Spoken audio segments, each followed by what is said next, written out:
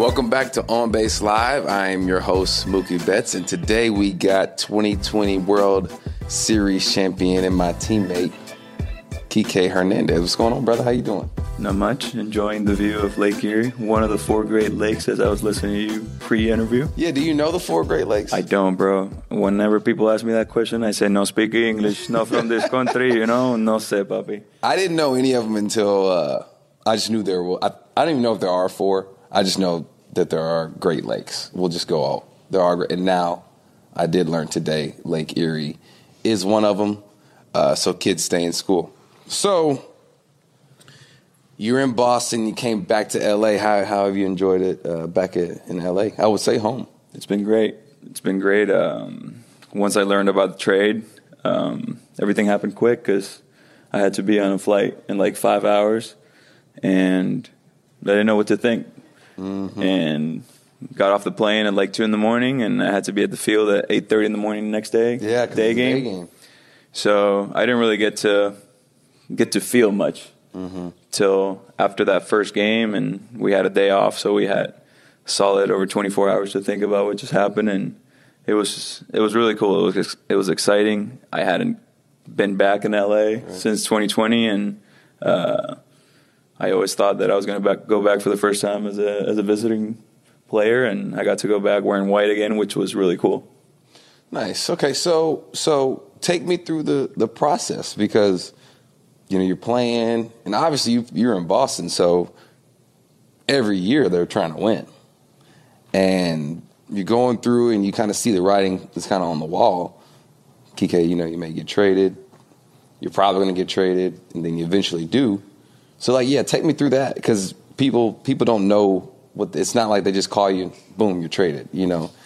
Sometimes it's kind of like a process. I guess there is. Sometimes it is. They call you and boom, you're traded. So I want to know about your process. How was it? Yeah, kind of went through it last year, not knowing what was going to happen, uncertainty. Last year, the deal. Veterans, as you know, get traded when they're on expiring contracts, and the teams aren't doing so well. And last year I figured I was going to get traded. Didn't happen. I got to go back for one more year, and I guess things didn't go my way. Playing time went a little bit down, and eventually it became kind of I was the odd man out, and my agent started getting calls, and he was like, hey, man, I think they're shopping you, I don't want you to, be thinking about that when you're playing, but I also want you to be prepared. How did you not think about that while you're playing? Well, I got myself thinking one day during the game, just thinking about where I was going to end up, and I was not there, And I was like, all right, this needs to stop. This is too much. You may be traded, you might not be traded. So the only thing you can do is control what you can, and at this moment is play the game. And it became a distraction for one game, and that was more than enough for me to tell myself, all right, stop. Once we're here, we're here. We can't think about it. If you want to think about it while you're at home, then go ahead. But while we're here, we're just thinking about baseball. We're focusing on today, and it's kind of inevitable sometimes when your family reads things online and they start asking questions and all. And I guess there was, like I said, a couple multiple calls with my agent, other teams and stuff, and found out the Dodgers were. Yeah, what happened what was your thoughts when you heard the Dodgers were in?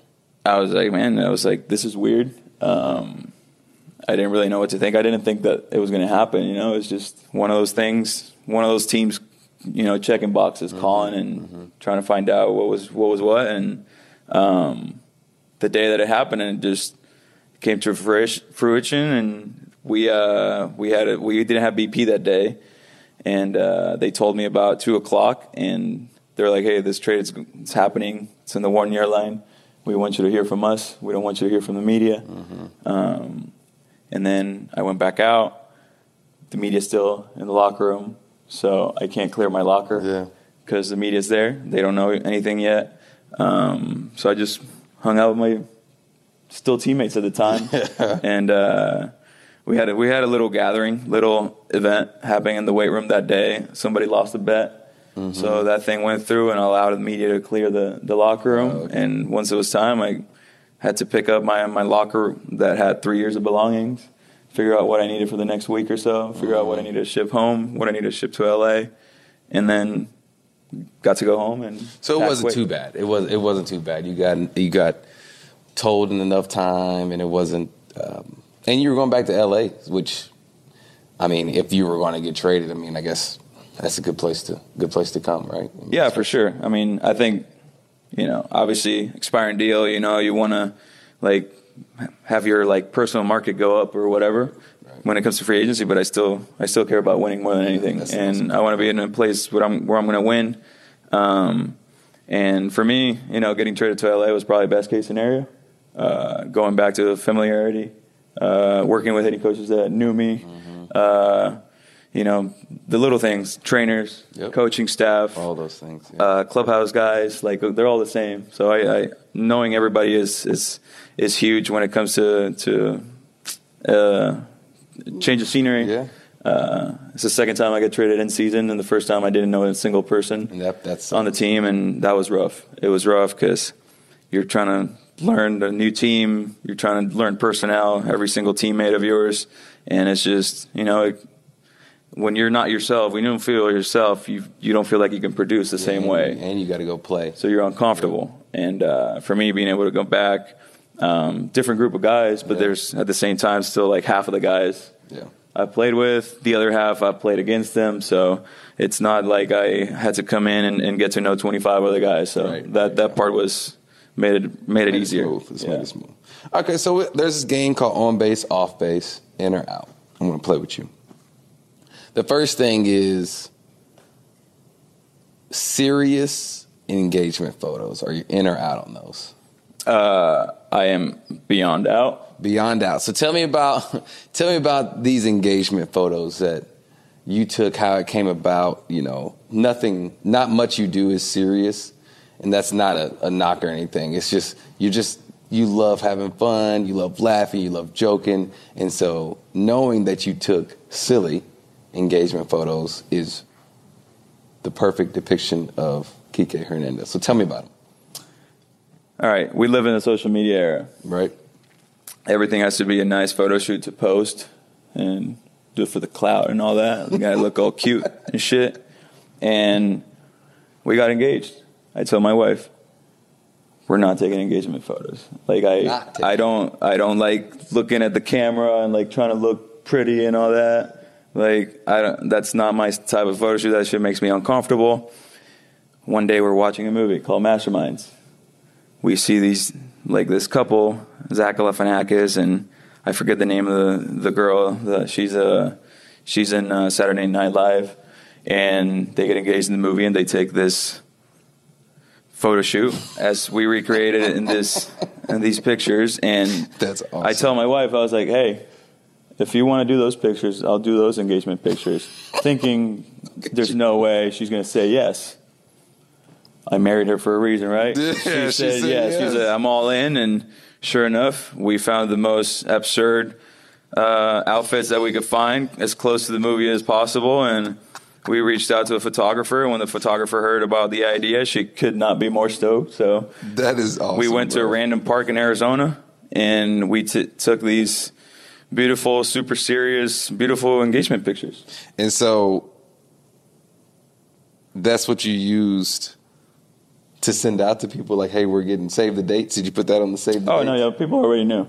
This was for the Instagram clout. Oh, this is just for Instagram. It wasn't like send out or anything. Yeah, nice. I mean, I think we used them here and there for other reasons, but yeah, no, that was to let the world know, That picture right there. Yeah, this is the couple of the century. That's the thing of beauty. Yeah. Shout out to you. Appreciate that. That was awesome. Mm-hmm. Okay, so on base, off base, you personally have the greatest windup in MLB history. Are you on base or off base on that? I'm on base. I will say it doesn't correlate with my record or my ERA. But I mean, the mechanics, you can't deny them. They look awesome. So when you got the pitch, before you even got up there and you're leading it up and you see the writing on the wall, like you may have the pitch. What was going through your head? Well, when position players get to pitch, especially for the first time, yep, the occasion is very different. It's usually a blowout game. Mm-hmm. I am playing second base this game, and I had just gotten back from the dugout, and I am 0 for 7 at the plate. So you were over. That means an extra inning game. We are in the top of the 16th inning. Oh, it got out of hand. And the game is tied. The game is tied, and you're pitching. Okay. We run out of bullpen arms. Okay. Dave Roberts looks at me and goes, "Hey, if we don't score, you're pitching." I was like, "I'm sorry, what?" He's like, "Yeah, you're in." I look out of the bullpen, and Rich Hill is getting loose. Rich Hill is like rapidly getting loose, and he, at the time he wasn't 80 yet. He was like 62. Yeah, he was. And it takes him a while, and he starts going, and I guess he was going to pitch if we took the lead, but if it stayed tied, it was up to us, up to me. And then I had like 5 people come up to me, and they're like, "Don't you dare start throwing hard, just lob it, whatever." And my heart is just racing. I'm not listening to anybody. I'm like, please, let's score a run. I haven't. So you didn't really want to pitch in a tied game? Yeah, just in general. I mean, no. I wanted to pitch in a blowout. Oh, okay, you're not in a tied game. Yeah, tied game, that's nerve-wracking because then you feel like you lose the game. Yeah, and I go out there. First pitch I throw, I get Nick Williams to ball got in on him a little bit, and in my head I'm like, this mound looks way closer to the plate than the plate looks from the mound when you're hitting. I was like, I feel like I'm going to hit this dude's helmet whenever I release the ball. I feel that close. First pitch, it gets in on him, but I haven't been on a mound in, 20 years. Ball gets hit in the gap, and I think it's a fucking tank. I look back, and Bellinger's running out there like a dinosaur, in the gap. Full extension, gets it. I'm like, oh, man, 1 for 1. Let's go. This is easy. Next guy, can't throw a strike. Walk him. Next guy, walk him. And then we get to Trevor Plouffe. So 2 walks. 2 walks. 1 out, runner first and second. Trevor Plouffe at the plate. I get him on 2 strikes. I don't know how we got there. And then I throw him an ephus, which had a chance of catching the corner. Maybe it did, maybe it didn't. And Yasmani Grandal clanks it. I don't get the call strike. And I'm like, man, I made my pitch. I used my best pitch, the ephus. Now I don't know what to do. Next pitch, I throw it 80%. It was like a pitch out. It was in the other batter's box. And Trevor Plouffe just absolutely launches his baseball. We're in Philly. Box. And the ball lands almost in the bullpen over the stands. It can go in the bullpen by center field, but then there's stands. Yeah. And it has to go over the stands to get in the bullpen. The ball almost goes in there. Walk-off, 3-run homer. At least it was quick, though. You didn't have to stay out there for a while. I know. The walk to the dugout felt like forever, though. And then I get in that locker room, and you can hear people thinking. It is so quiet, you can hear people thinking. And I sit in my locker, and I'm like, man, this is by far the worst game in the history of baseball on a personal level. Yep. But I can't even be mad. No. I got to experience this. So I'm the first. Part you really were mad at is the 0 for 7. Right. So I open nobody's saying a word. Nobody knows how to feel. This is 2 a.m. We got a game at noon the next day. Oh. And I just go, hey guys, has any of you ever gone 0 for 7 at the plate and lost the game on the mound? Everybody started laughing. Nobody cared anymore. True story, though. That year, we had to play a game 163. It was that year. Because the division was tied. So we could have potentially lost the division because I got on the mound in a tied game. Hey, but it's all right, though. You're just making history. Making memories. Only position player ever to give up a walk-off homer. Humble brag. Even more humble brag. Only 2 guys to go 0 for 7 at the plate and lose the game on the mound. Me and Babe Ruth. Not many people can be on a list. Nobody. Just you and Babe Ruth. That's a list of 2. That's hard to make. Good luck, Shohei. All right, so one more. I got one more. What about on base, off base? The Dodgers uniforms are more classic than the Red Sox. I think that's on base. I think the Dodger white is the best uniform in baseball. I think it's the most classic uniform in baseball. I agree. I love putting it on. Not even just because it's the Dodgers and San Diego. It's just the uniform is just dope. It's a good fit. It's hard for that uniform to not look good on somebody. And you can wear it many different ways, many different colors, whatever you want. Oh, I know about that. Yeah. I got about 8 different set of pants, like 20 different color cleats. Yeah. All right, so we're going back to Boston in a couple of days. And how do you think it'll feel for you going back? Like a little weird? It'll be a little weird, but not as weird as going back to L.A. I feel like it took me almost 3 years to go back to L.A., and it's only going to take me like 3 weeks to go back to Boston. So, getting it out of the way quick is kind of like a good feeling, and I'm looking forward to it because everything happened so quick I didn't get to say bye to everybody over there. So it'd be good to get some closure. So, and then this will be my first time going back since 2019. I'm really nervous. And not necessarily. It's more just that I haven't been back in so long. It's like where I grew up, and I don't know what to expect. Hopefully it's cool though. I think it'll be fun. I'm gonna go in there and see the clubhouse. The clubhouse is new. A lot of new things, a lot of new faces.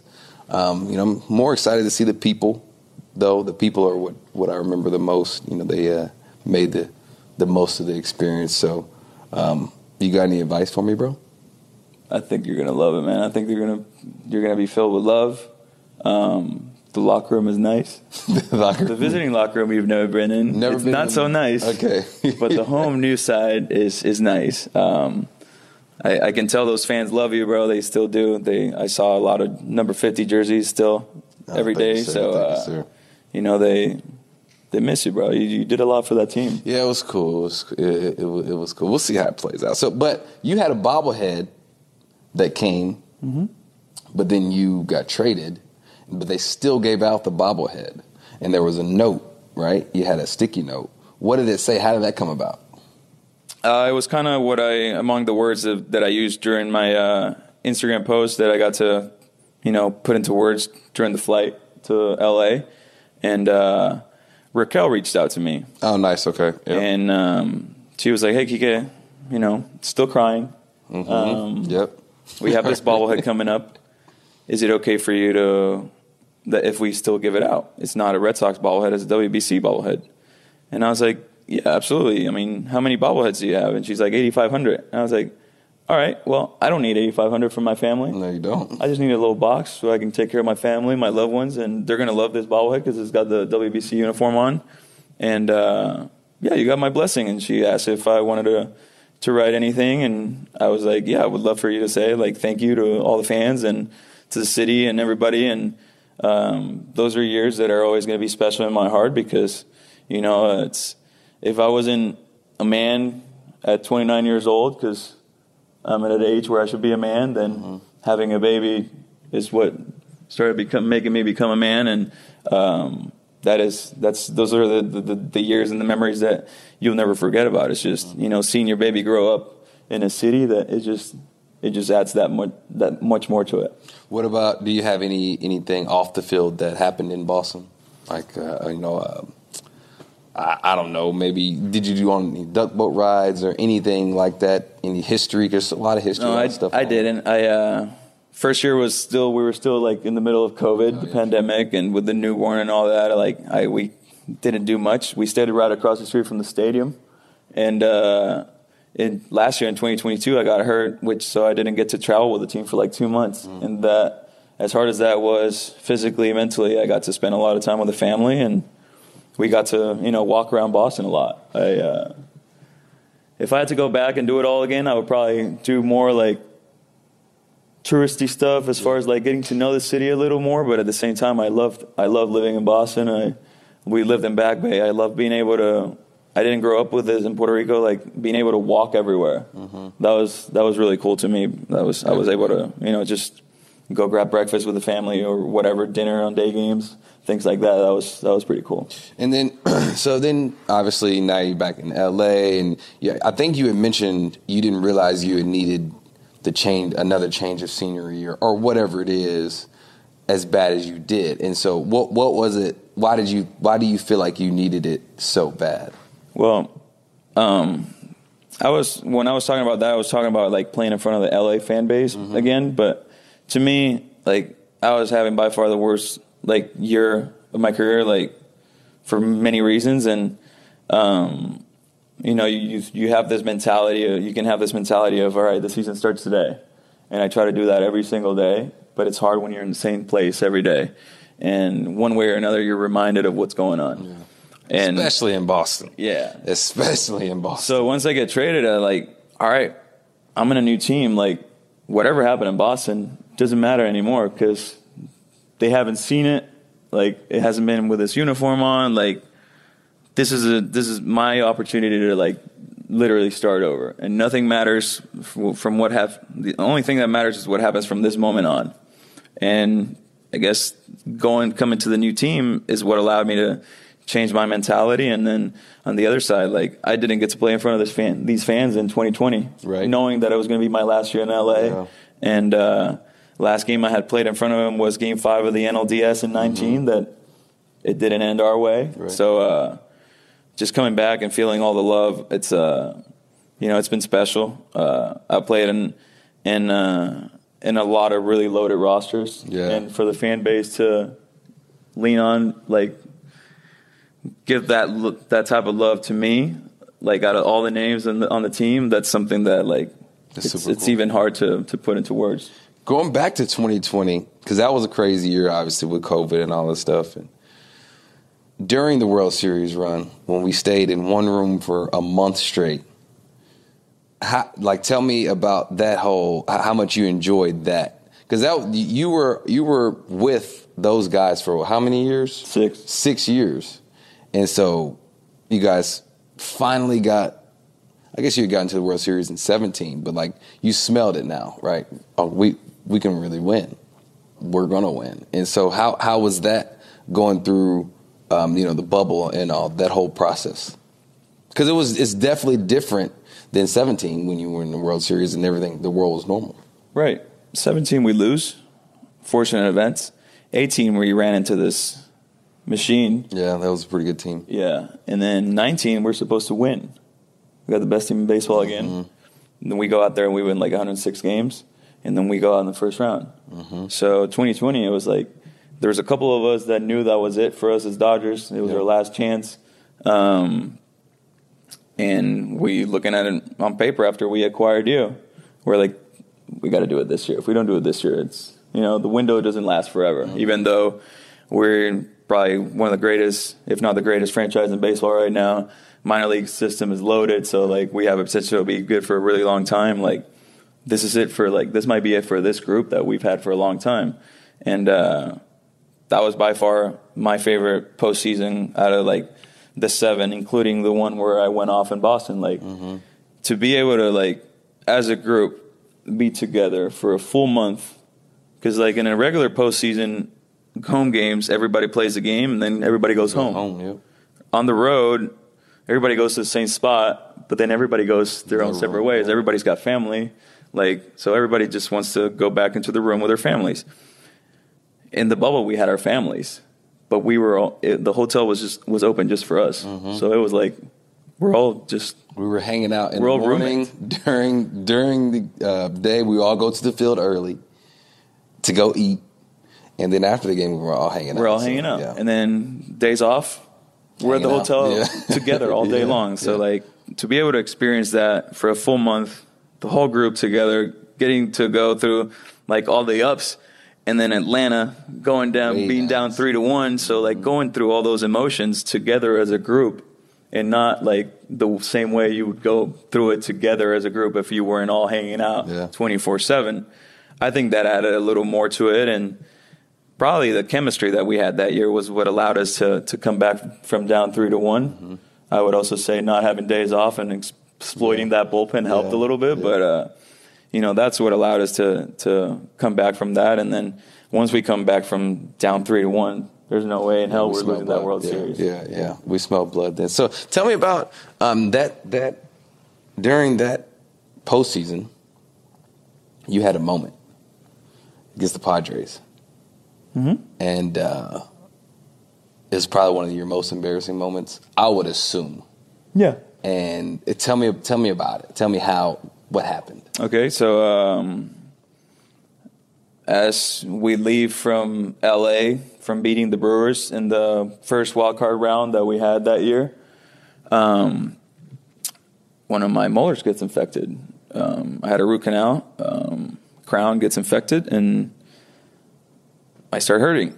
I talked to the doctor, and I was like, "Hey, my molar's killing me, man. Like, I have a crown, and like it's killing me for no reason." He's like, "Oh, well, everything you're saying sounds like you have an infection. We'll send you some antibiotics. The only problem is diarrhea is a side effect." Mm-hmm. And I was like, "Man, like, I have diarrhea every other day. Like, that's not new. That's fine." And he's like, "All right, well, go ahead."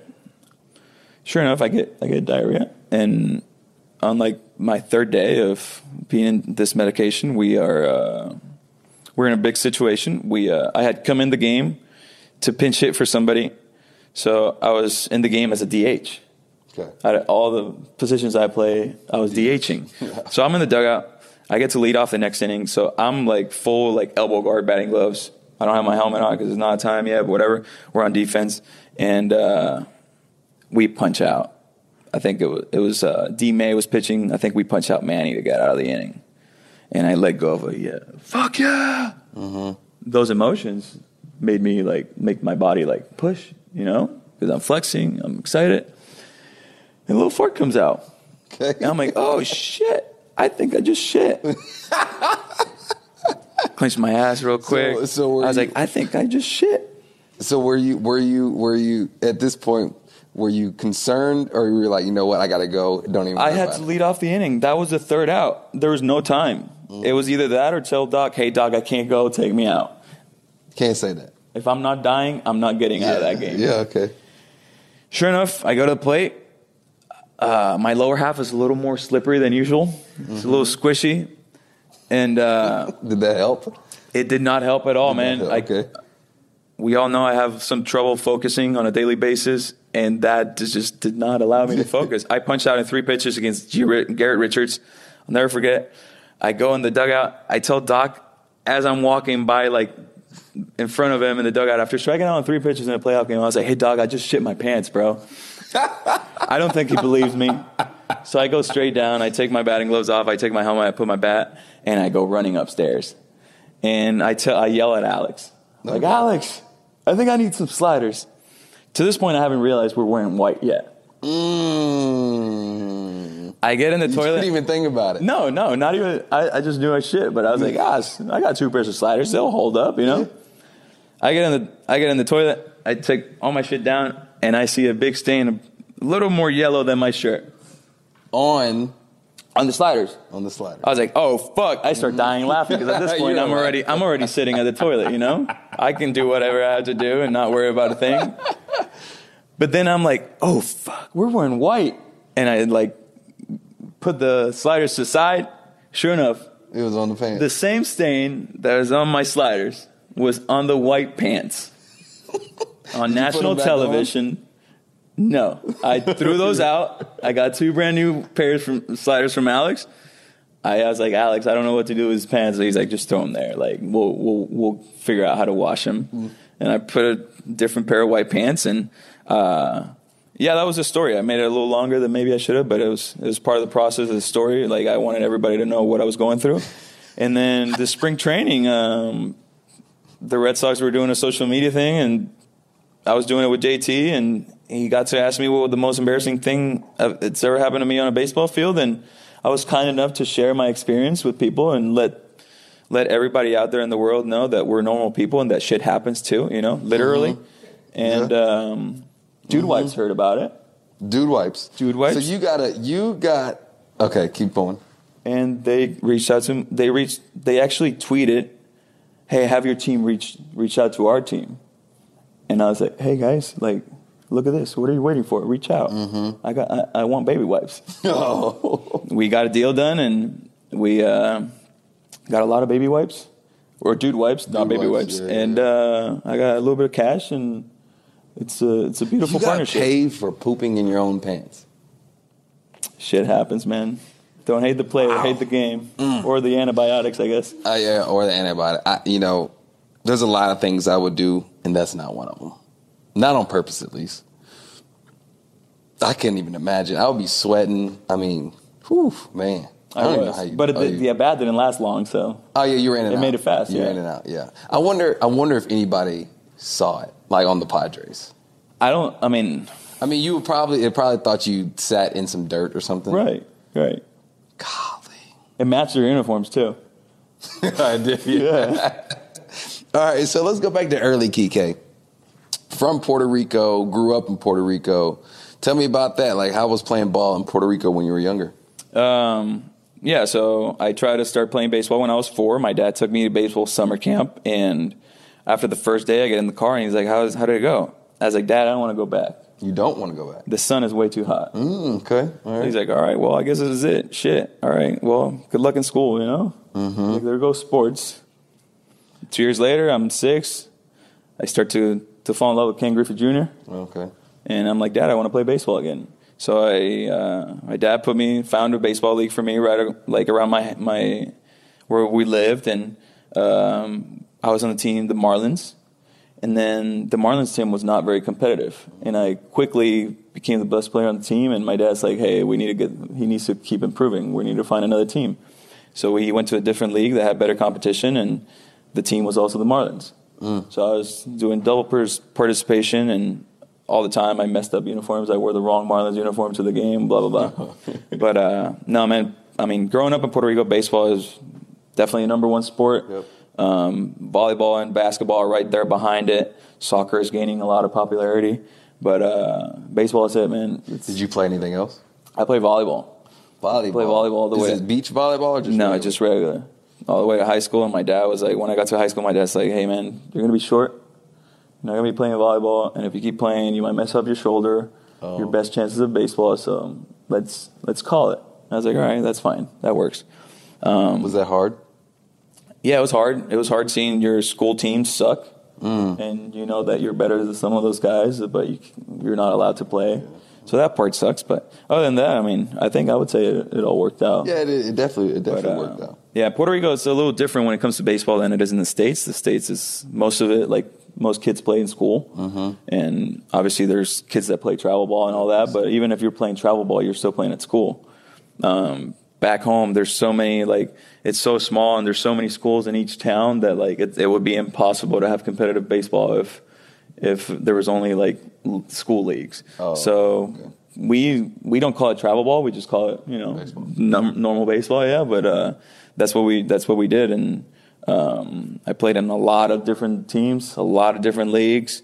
It was always about like how are we getting the best competition? How are we going to improve? My dad has a little bit of a temper, so he would argue with some people in this league, so we would have to go to a different league and so on. So that's kind of how it went. Did you play with any guys that I'm trying to think all the guys from Puerto Rico. I don't even remember all the guys from Puerto Rico because there are a lot, but off the top of my head, I can't remember all. Did you play with any of those guys? You play with the WBC, right? Yeah. So some of the like bigger names are younger than me, so I didn't get to play against them, like Correa, Baez, Lindor. Yep. Correa is like 3 years younger than me. Lindor and Javier are closer to my age, but once they got to like high school, they went to study in Florida, so I never got to play against them. Yeah. Maldi is way older than me. I guess Eddie Rosario, I played with. The same age though, right? Yeah, I played with him on our senior year. We started going to like perfect game tournaments and stuff. Okay. And he was an underclass, and he was the best hitter on the team, even though he was getting drafted a year after all of us that were supposed to get drafted that year. I don't know if you remember Alex Claudio, lefty reliever with a Bugs Bunny changeup. Yeah. I played with or against him since we were like 8 years old. Oh, so that's one of your homeboys. Like, right. You've known him forever. Christian Vasquez. Yeah. I played with Vasquez when I was 7. He was 8. Oh, okay. He had the same size he does now. I played with some of those guys growing up, but for the most part, we didn't start playing together like against each other till like high school already. But definitely seen some of those guys that you grew up playing with or against. To be in the league, it's really cool. And then you got drafted I got drafted in 2009, 17-year-old. By the Astros. Astros. Then you bounced around a couple times, right? I got drafted in 2009. Yeah. And you played with JD then. We got drafted the same year. We never played on the same team. We did a bunch of instructs and mini camps and stuff together. But I think he was a 4-year senior. I was a high school senior, so I was 17. He was already 21. Yeah. And JT, he's just cruised through the minor league system. You could tell from the first instructs, he was hitting the ball way harder than everybody else. He was way more advanced than we were at the time, and you could always tell that he was special. He had it. He just didn't. Right. So from the beginning, you know that he was out of that class. His bat stood out big time. But yeah, I got drafted in 2009, get to the big league in 2014. Yeah. So tell me about that. That was that 5 years? Yeah. Roughly 4 and some change. Right. Tell me about your minor league experience. Yeah. Because you're from Puerto Rico, right? And I'm assuming it's pretty similar to the States. Yeah. But I don't know, right? But it's a different culture, though. Right. Different culture. Puerto Rico's pretty Americanized when it comes to certain things. I got to go to Kissimmee, Florida, which is an extended town of Puerto Rico. Isn't it Eddie Rios from there? Yeah. Okay. So, my first year in GCL, I remember my first game. We played in Port St. Lucie against the Mets. That was my professional debut, and I hit 3 ground balls back to the pitcher. You only had 3 at-bats? 3 at-bats. And, ground ball bats. So, what happened? Who'd you face? Do you know who? You don't remember? I don't remember. I believe the last guy I faced that game was Juris Familia. Okay. I'm pretty sure that makes sense why that was a ground ball back to the pitcher. But the other ones, I was 17, bro. You didn't know it, yeah. Kid throwing 90 in Puerto Rico is like throwing fuel. Yeah. Yeah. So I get to pro ball and I'm all of a sudden facing every single guy sitting 92. Yeah. And 92 was fast. Yeah, at that time. And I had 3 ground balls back to the pitcher. And now I got a 2.5-hour drive back to Kissimmee in full uni. And all I can think about is how I just went 0 for 3 with 3 ground balls to the pitcher. And Did you think the world was going to end, but you were like, dude. At the time, I was like, I'm never going to get a hit. Yeah. It felt like it was the biggest game of my life. And I was like, I flunked the test. Yep. So I called my mom and I'm like, hey, you were right. I should have gone to college. Oh, okay. This is not it. What college were you going to? Like he said at the beginning of the show, kids stay in school, take classes seriously. I wasn't a very good student. I had time keeping up with what the teacher was saying and then reading books. I was not very good at it. So I wasn't good enough student to go to a 4-year school. Okay. So I had to commit to a JUCO to have some leverage for the draft. So I was going to go to Miami-Dade College. At the time, they were #1 in the nation. So I was like, all right, if it doesn't work out in the draft, we go there, ball out in Florida for a year, and then win a championship, and then get drafted again. I was in my head, I'm like, I hope I don't have to go there. Yeah. I just want to play. Yeah. And next day I got a hit, and everything was fine.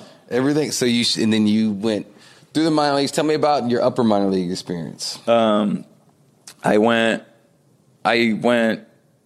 rookie ball, and the next year I went short season A ball, and then I went low A. Next year I went double A, high A, finished in double A. And then 13, I repeated double A because I was only there a month the year before, and I was 20. And I played that year. It didn't go great. It was my first experience of really struggling. And I got to go back in 14. And in 14, I had played, before going to spring training, I had played in the Caribbean World Series. So I literally played all off season and never stopped playing. Okay. And that helped. I came back from the Caribbean World Series 2 weeks before spring training, and I went straight to spring training, and I never stopped playing. So I was in mid-season form from day 1 in spring training, and killed spring training that year. Got to start in Double A again. Lasted 2 weeks there, and then I go to Triple A. And in Triple A, we have an interim manager, Tom Lawless. Our manager, Tony DeFrancisco, is currently away because he's getting treated for cancer. And my first month or so, I'm in AAA playing for Tom Lawless, who was the interim manager. And then Tom Lawless Tony D is about to make his comeback. And you know how we used to have those 11 a.m. games in minors, a bunch of SpongeBob SquarePants songs and all that.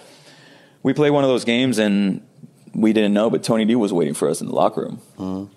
And we go in after the game, and he's like greeting everybody, and he goes, "Hey, you Puerto Rican, you're a good ball player." Before anything, and he goes, "How's your English?" I was expecting, "Hey, nice to meet you." And I was like, that was my English. This guy knows nothing about me, huh?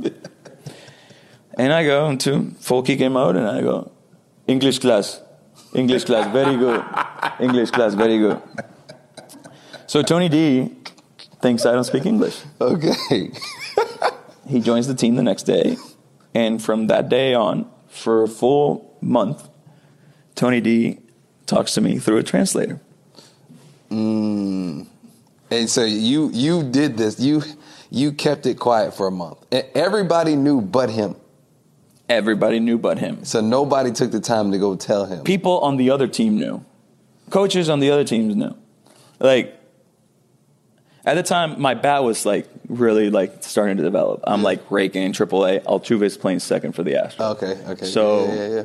I volunteered. I told them, I was like, "Hey man, I can play anywhere you want me to. Like, I don't need to play second base. I just want to be in the lineup. Mm-hmm. Like, move me around." I started playing a different position every single day. Literally, like every day, a different position. You told Tony this? No, I told the team, the organization. Okay. So I got to AAA, and that's when I started moving around. Okay. And I would play infield, and I would go talk to the pitchers on the mound. And the pitchers are not Spanish speakers. Right. I'm speaking English by myself to English speakers, and he is like just looking at the situation happening.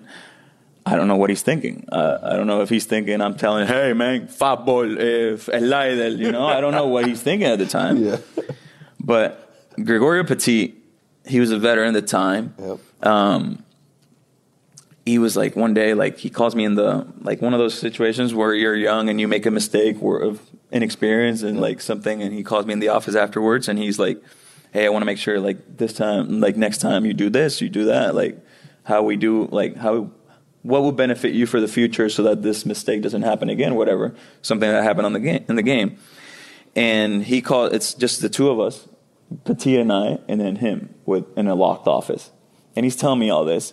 And we're sitting on a couch like this, and he is looking at me with that same face you're looking at me right now, except he's telling me in Spanish, he's like, "Motherfucker, like, you need to fucking tell them. I can't do this every single time." So Petit was the translator. He was a translator. He was a veteran guy, you know, Venezuelan. He's like translating, and he's like, "Dude." So y'all are talking about this. Yeah, because I can understand everything Tony's telling me right here. Yeah. But so it's not time to translate. So Tony was talking to you. Tony's talking to me. Tony talks, and then it's time for Petit to translate. But you understood, and Petit wasn't He wasn't translating. He was like, "I don't want to do this." Yeah, he's like, "Bro, I'm not as good at it as you are. Like, you can keep a straight face. You should translate. You could have translated." Yeah. He's like, "You're keeping a straight face. Like, I can't. I want to fucking die laughing right now. And like, I don't want to be in this position. I'm going to fuck it up for the whole team." Okay. And I'm like, "No, you got to keep going. I decide when it stops." Oh, you told him that? Yeah. And then, sure enough, like a week later, the team is playing like shit. We are getting our asses whooped, 3 straight games, and he just calls every position player in his office after a day game. And he is letting us have it for like 15 minutes straight, just every cuss word in the dictionary, like every word you can think of for 15 minutes straight.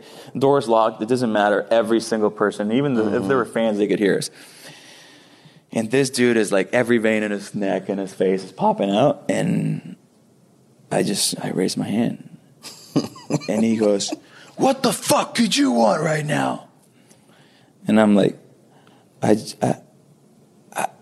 just want to let you know that I speak perfect English, and the whole team has been fucking with you this whole time. In the middle of this heated argument that he is wearing us out. So did you get fined anything? No, bro, because I was like, this needs to stop. Like, we've been like, he's at this point, he said this sentence 3 different times. Like, he just doesn't have anything else to say. I was like, I need to. That's what I do. I lighten the mood. You do lighten the mood. Sometimes I cross the line, but that's fine. But at this time, I was like, hey, this is the time. And I told him, and he was so embarrassed. Did everybody laugh? Everybody's crying. Yeah. And he is like, I knew it. I knew it. I was like, yeah, you knew it. You fucking had a translator in this office. You know, you knew it. Okay. So Tony will always be in your memories for that. Yes. You still talk to him? How is he? I haven't seen him that many more times after that, but he's still managing AAA. He's like a AAA legend, man. He knows he can be hard on players, but he knows how to get players right. Yeah. So if I ever run into Tony, I'm going to ask him about that. Tell him that Kike's English is a lot better now. I was like, Kike's English has gotten so much better. He was on my podcast. I know. All right. So I got this thing, superlatives, teammate superlatives, and you know what they are. Who would have the worst smelling farts? Who has the worst smelling farts on the team? What a question. There's one answer to this. There's one answer, and I've said it in many outlets out there, and he gets mad every time, but it's by far the GOAT at both pitching and farting, Clayton Kershaw. He smells horrible. He does, yeah. And he blames it on the greens. I don't know what it is. Does he blames it on the greens now? That's what he says. So back in the day, he used to drink this purple milkshake, protein shake, and he was like preparing for it. Like he would, before the game, he would eat a bunch of milk and cookies. And then during the game, he would just crush this big old protein shake, purple, thick. And it was all getting ready for the flight. See, he says he doesn't want to, but I think he loves it. He absolutely loves it. He's like, he would be laying down. He doesn't lay down anymore. He just stands up the whole flight now. But he would be laying down, and you haven't smelled it yet, but you can hear it. You can see him like vibrate because he was laughing so hard in secret. Yeah. He knows every single time he's dying laughing. You know, have you seen his routine when he pitches? I stay out of his way. So when he's pitching, the only time I see him is when he's laying on the training table, sleep. On the training table, and he's like pretending like he can't hear anybody. Yeah. Mm-hmm. He's watching his TV or laying down, taking a nap, and you know, I made it a goal of mine in my early years. We had a couple of arguments. We discussions about it. I thought he wanted to fight me once because I distracted him, but I always try to go in the trainer's room and make him laugh during the start day. And you could tell he was getting a little distracted. His defense mechanism was like, he'd be there laying super serious, and you say something and make him laugh, and he's like, start going like this. And all of a sudden he just starts stretching his hamstring. Oh, really? That's his defense mechanism, just stretching his hammies. Yeah. But he would be laying down at that table, and he just goes... And he just nobody can see him laughing. He just starts stretching his hammy. But that you know, I missed a lot about LA, but one of the things that I missed the most was seeing 22 on that table during the start days. Yeah, you get to see it. To me, like whenever, for me, you know, as getting to witness Kershaw's greatness for many years now, like that is one of the things that's like I'm going to take home with me for the rest of my life. Like 22, when 22 starting, it's a special day. It is. And it's been super dope. What was crazy is when I was on the other side, I didn't even really know Kershaw. Cause you know, in the AL and NL, we didn't get to play you guys or anything. So, and I wasn't like a baseball junkie. So I was like, Clayton Kershaw, like, he's good, sure. But I mean, you know, whatever. And then getting here to just actually see it, it's like, oh, now I know. And I didn't even really get to see like prime Kershaw like you did. So, and he's super dope to me. So, you know, to your point, getting to see him pitch every fifth day, you know, his competitiveness and all those attributes that he has is just super dope. So let me get to the next one. So who has the worst taste in music? On the team? On our team. I'm going to stir the pot. And I'm going to follow along. Big spoon. David Peralta. For those of you who don't know, DP is our team DJ. So he's basically saying all the music we listen to is trash. So let's hear it. Well, why is how does DP have the worst taste?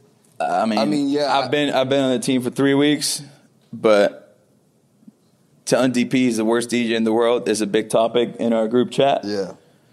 It is. So I'm gonna be a good teammate and go with it. The other day, DP was he was on the sticks. So I call it on the sticks, and I think for like an hour we listened to the same 5 songs, and I don't think he realized it, but he was jamming. He was loving it, and I'm like, man, somebody take the sticks away from him. So I may have to. I ain't gonna roll all the way with it, but semi. Yeah, I may have. You have to understand. DP. He's using an iPod. Yeah, he still has an iPod. So his iPod might have a 5-song capacity. Yeah, you're right. That might be it. Right. But I have heard the regular iPod, the one that you isn't it the one that you scroll? I don't think it's that. It's not old. It was small one. That's all it's it's one of those when the first touchscreen came out. Oh, got it. Got it. Yeah, I have heard multiple people complain about the same 5 songs. Yep. I mean, it probably is in play that the iPod probably doesn't hold me. And to a fair point, like, this doesn't bother me because 99% of the music I listen to is Spanish music. And that's why I've never been team DJ, because I want everybody to be able to, like, listen to what they want. Mm-hmm. And I know that, like, when it comes to English music, I'm not going to be the best DJ. So, but I have heard some of your countrymen complain about the fact that why are we only listening to Spanish music? You think it has something? It's got to be DP. Yeah, I mean, if you're going to be the DJ, you got to be culturally flexible. That's why to keep everybody happy. That's why I love when Jay Hay is on the sticks, because he mixes it up. Yeah, he did the other at dinner, team dinner. He did it the mixed other night, it up. It was nice. He had a nice vibe going. He had some hip hop, and then all of a sudden he spun me with some like Bad Bunny and shit. And I was like, okay, this steak is starting to taste better now. Jay knows how to do it. Okay, the next one. Who do you think is the cheapest one on the team? The cheapest person on the team? I have my answer for this. I know your answer. Who is my answer? Probably your designated hitter. That's my answer. I'm going to say CT because CT is cheaper than JD. CT is such a simple man, bro. Like, I want to say he's still driving the same truck he's been driving since he got drafted. Oh yeah, then CT don't spend like money. It's not that he's cheap. He just doesn't spend money. He just doesn't spend money. JD cheap. I'm going cheap.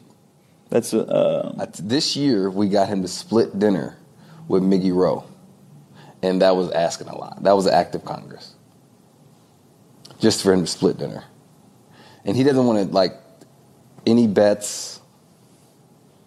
Those Florida taxes. Yeah, they kill him. Yeah, they kill him. So he tries to he saves money. But yeah, I'm gonna roll with JD, even though he would say me. What about who is the most likely to have a burner account on Instagram or Twitter or whatever? Austin Barnes. I think it's Barnesy too. Yeah. I think it's Barnesy too, and it's strictly for him to stir whatever pot that needs to be stirred. Right. Barnesy is an angry elf, and the way he releases his anger is by stirring the pot. Stirring the pot. That's And he's awesome. I love Barnesy. I love him to death. But that's what he enjoys doing. That's his fun. Right. Stirring the pot is fun for him. And so we all have roles within the clubhouse. Yep. His is the main pot stir. Yep. Yeah. So if you want a rumor spread or guys. If you want a secret to be a secret, don't tell Barnes. Yeah. He'll go around. He won't say the secret exactly, but he'll stir the pot to get you thinking about the secret, But that's Barnesy. That's what he does. It's what we have fun with, That's absolutely. That's why we love him, Okay, so what about this? Who has the dirtiest locker? I haven't been around that long, but that side of the locker room where Julio, Miggy, Jay, those guys are, it's pretty full. It gets messy over there, man. It's pretty full. It gets messy. I'm not going to say it's dirty, but I'm going to say there's not enough room for all this stuff that's there. I'm going to go with my boy, Lux. Luxie's not here. That's why his locker's been clean, because he's not here. Because if he was here, he has shoes outside, on the ground. He had a towel over here. His clothes are over here. Some random stuff in the locker. He doesn't know where anything is. That's Lux. That is Lux. I'm glad to hear that nothing's changed. Yeah, no, I can't say it's worse than before, but it's definitely, I wouldn't say it's better. So, G, if you're watching this, I think you'd be doing us all a solid if you just put your shoes up or something. You ain't got to do the whole thing. Or you could do the whole thing, whatever you want to do, but something. You got to do something, So. You got a couple years to get better. Couple years to get better. Couple years longer, and you'll get a bigger locker. Yeah. The bigger locker, get another locker. Maybe he'll benefit from having 2 lockers. Yeah. If he messes up 2 lockers, if there was somebody that's going to do it, though, it would be him. So we'll find out real soon. So have you ever done an immaculate grid? I have, yeah. Are you good at it? Depends on the day. Okay. Well, we'll see about today. We're about to do an immaculate grid. I am really bad at them. But I usually can get like 2 to 3 answers. Right. And after that, you can do the rest. So the first one is Rich Hill. Absolutely. Well, all right. Yeah, I guess. I go for the most obvious ones. Yeah, but you could have used them for the A's, too. Oh. Yeah, we could have. A's in Boston, Josh Reddick. Josh Reddick did do that. Mm-hmm. Kenley Jansen for the bottom one. Mm-hmm. 3%. That's good, right? Yeah. Rare. All right. Cincinnati and Pittsburgh. Cincinnati and A's. Cincinnati and the Braves. Man, I don't know none of those. Cincinnati and Pittsburgh. Yeah. I don't even know who played on. Golly, Cincinnati. A's in Cincinnati. Is Ramon Hernandez an answer for that? A's and Reds? Is he Puerto Rican? No, Venezuelan catcher. Okay. I hope I'm right. Suspense is killing me. Mm-hmm. Does that mean it's not an answer? There you go. 1%. Wow. I don't even know who that guy is. See, I'm such a minority. Hernandez is at the 1%. Pittsburgh and Cincy. A's and Reds. Adam Duvall. Atlanta and the Reds. Oh, yeah, Adam Duvall did. He did, huh? I don't remember him on the Cincy. Yeah, he came up with the Giants and then got traded to the Reds. Mm. Okay. Pittsburgh and Reds. I don't even know who played on Pittsburgh. We'll get one. Pittsburgh and the Reds? I got nothing. Pittsburgh in a 200K season. Did Garrett Cole do that before? 200 strikeouts? You think he did, right? You would think so, but I don't know if he did. A's 200 strikeout season. Barry Zito? Yeah, you could go Barry Zito. Or Dave Stewart? Dave Stewart. Did we get it wrong? The righty for there it is. Braves. Strider, yeah, for sure. Yeah, for sure, Strider. All right. Pittsburgh in a 200K season.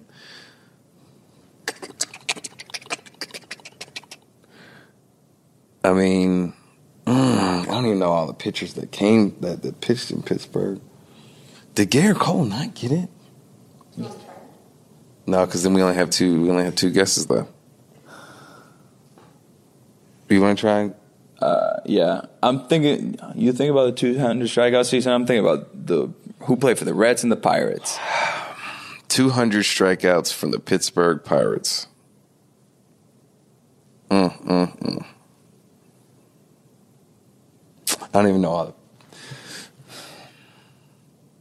I'm trying to remember all the names around you see in the stadium, but I don't remember the names.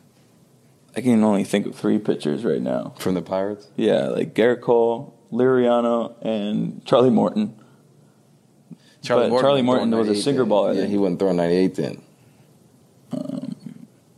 I don't think Liriano got to 200 Ks. Either. You want to try Garrett Cole? I guess. We only got one guess. I can't think of a better guess. I'm going to roll with Garrett Cole. We're going to roll with Garrett Cole. Hello. 84%. And we were guessing at that? Like, we were, like, worried about that? So this one's on you. Yeah.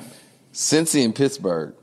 I know nothing about either one. Clemente didn't play for the Reds. No, he didn't play for the Reds. That was the first thing I said, but no, he didn't play for the Reds.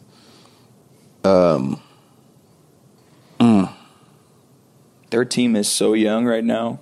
The Reds. Both of them are. Yeah, both. Yeah, nobody. It had to be somebody kind of back in the day. And I don't know any history of either one of them. I mean, we're talking, who was it? Somebody on the Big Red Machine that played on the Pirates too? But I don't even know who was on the Big Red Machine. We didn't have TVs in Puerto Rico yet, so. Well, you don't either. Damn. All right. Well, this has been fun. Yeah. There's a button right there. It says "Give up." Yeah. You want to hit it? Button's usually not an option. Yeah. I mean, I'm cool with it because I ain't made it this far. So to make it this far, I'm playing with house money. I'm going to throw a Hail Mary. Okay. Felix P.A. And you spell that last name like pie. Felix P.A. This is a long shot. What's the answer? Yeah, what is the answer? Or the most common one, I guess. Do they show the answer on here? Yeah. I've never made it this far, so I don't know. Cool. Yeah. 262 possible answers? We couldn't think of one? Golly. Dave Parker, no wonder. I don't know who that is. I have no idea who that is. Sonny Gray. Oh, I guess, yeah. Well, we did good. We did good. 8 out of 9. We did good. Should have brought the closer in. Yeah, I mean, I'm not the closer, so. Yeah. All right, so let's get to some fan questions real quick before we wrap up, bro. All right. This isn't really a question. This is just because we didn't go to school. Mm-hmm. There are 5 Great Lakes. 5? 5. Not 4? Not 4. So, but there's 4 additional to this one. That's what I was saying earlier, but, See, you know. We're smart in other ways. Yeah, you know. Lake Superior, Lake Michigan. That one's in Michigan. Yeah, I think that was there. Yeah. Erie is here in Cleveland. Yeah. Ontario. Canada? I would think so. Definitely not California. Not California. Yeah. And I don't know what Huron. Is that one in Japan? Where I'm going to roll with Japan because I don't know where Huron is. But shout out to whoever for giving us appreciate the 5 Great Lakes. Yeah. So somebody asked me, was LeBron the biggest star to attend one of my games? I'm going to say no. I don't know who the biggest star is, and LeBron is huge. But you've been to many games where huge stars have come. Who has come to games that you can think of as maybe bigger than LeBron? I'm not sure if I want to answer your question or ask a question to your question. Whatever you want to do. All right. If we're going based off social media, then Cristiano Ronaldo. But my question to your question is, at what point during our doubleheader did you get the script for the game telling you that you were going to go deep twice and you were going to salute the king? So, sports are scripted, by the way. Yeah, that was cool, man. And, you know, I didn't when it kind of happened as I was coming around third, I was like, man, I gotta say something, right? It's cool. This is bobblehead night. Sick bobblehead too. Sick bobblehead, and I just looked up there, man, and saluted. I don't know. It just kind of happened. It kind of. We were all witnesses. yeah. It was a super cool moment, man. I would say that's probably top 5 coolest moments. You know, with all the irony that kind of happened. It was for me too, and I wasn't even involved in it. Yeah. See, I remember being in the dugout, and everybody's like, "You just went deep for the second time," and there were some guys like. Weird. He just went deep twice, and there were some other guys who were like, "Of course he went deep twice with fucking LeBron in house." Yeah, it was. It didn't have anything to do with LeBron, but it was really cool, and having LeBron there was definitely something super dope. So, I got one more question. Do you feel that LA players have the same vibe as Red Sox players? I don't think that's a fair question. It's a different group. I would say the same thing. And my answer to that is, players wise, it's probably going to be similar. Like dudes are dudes, right? But the market is what kind of changes guys, and not necessarily changes them for better or worse. It's just that Boston is a different market. Like you're under a microscope the whole time. So guys may not act as silly. Guys may not, I don't know, just do what dudes do like they would if they were in Pittsburgh or Baltimore or, Cleveland or somewhere like that, right? And I think that's just the difference. It's just that the market is kind of what shapes the guys. I agree. And then I think, like, as far as vibes, like, the only thing that the fans get to see is what happens in the dugout. Right.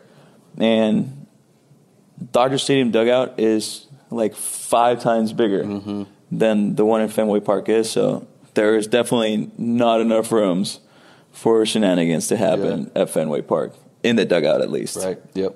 Because there's some weird shit that happens in the locker room. There's a lot of weird stuff that happens. But, goes on. It's locker room stuff. It's locker room. This stays in the locker room.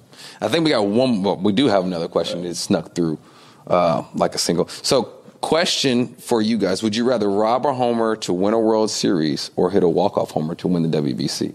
Ooh.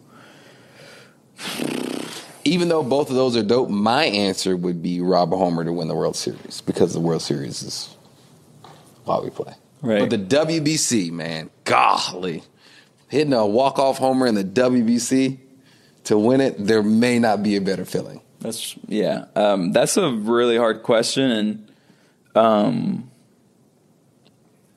man, I don't know. I think I have a lot more highlights defensively than offensively.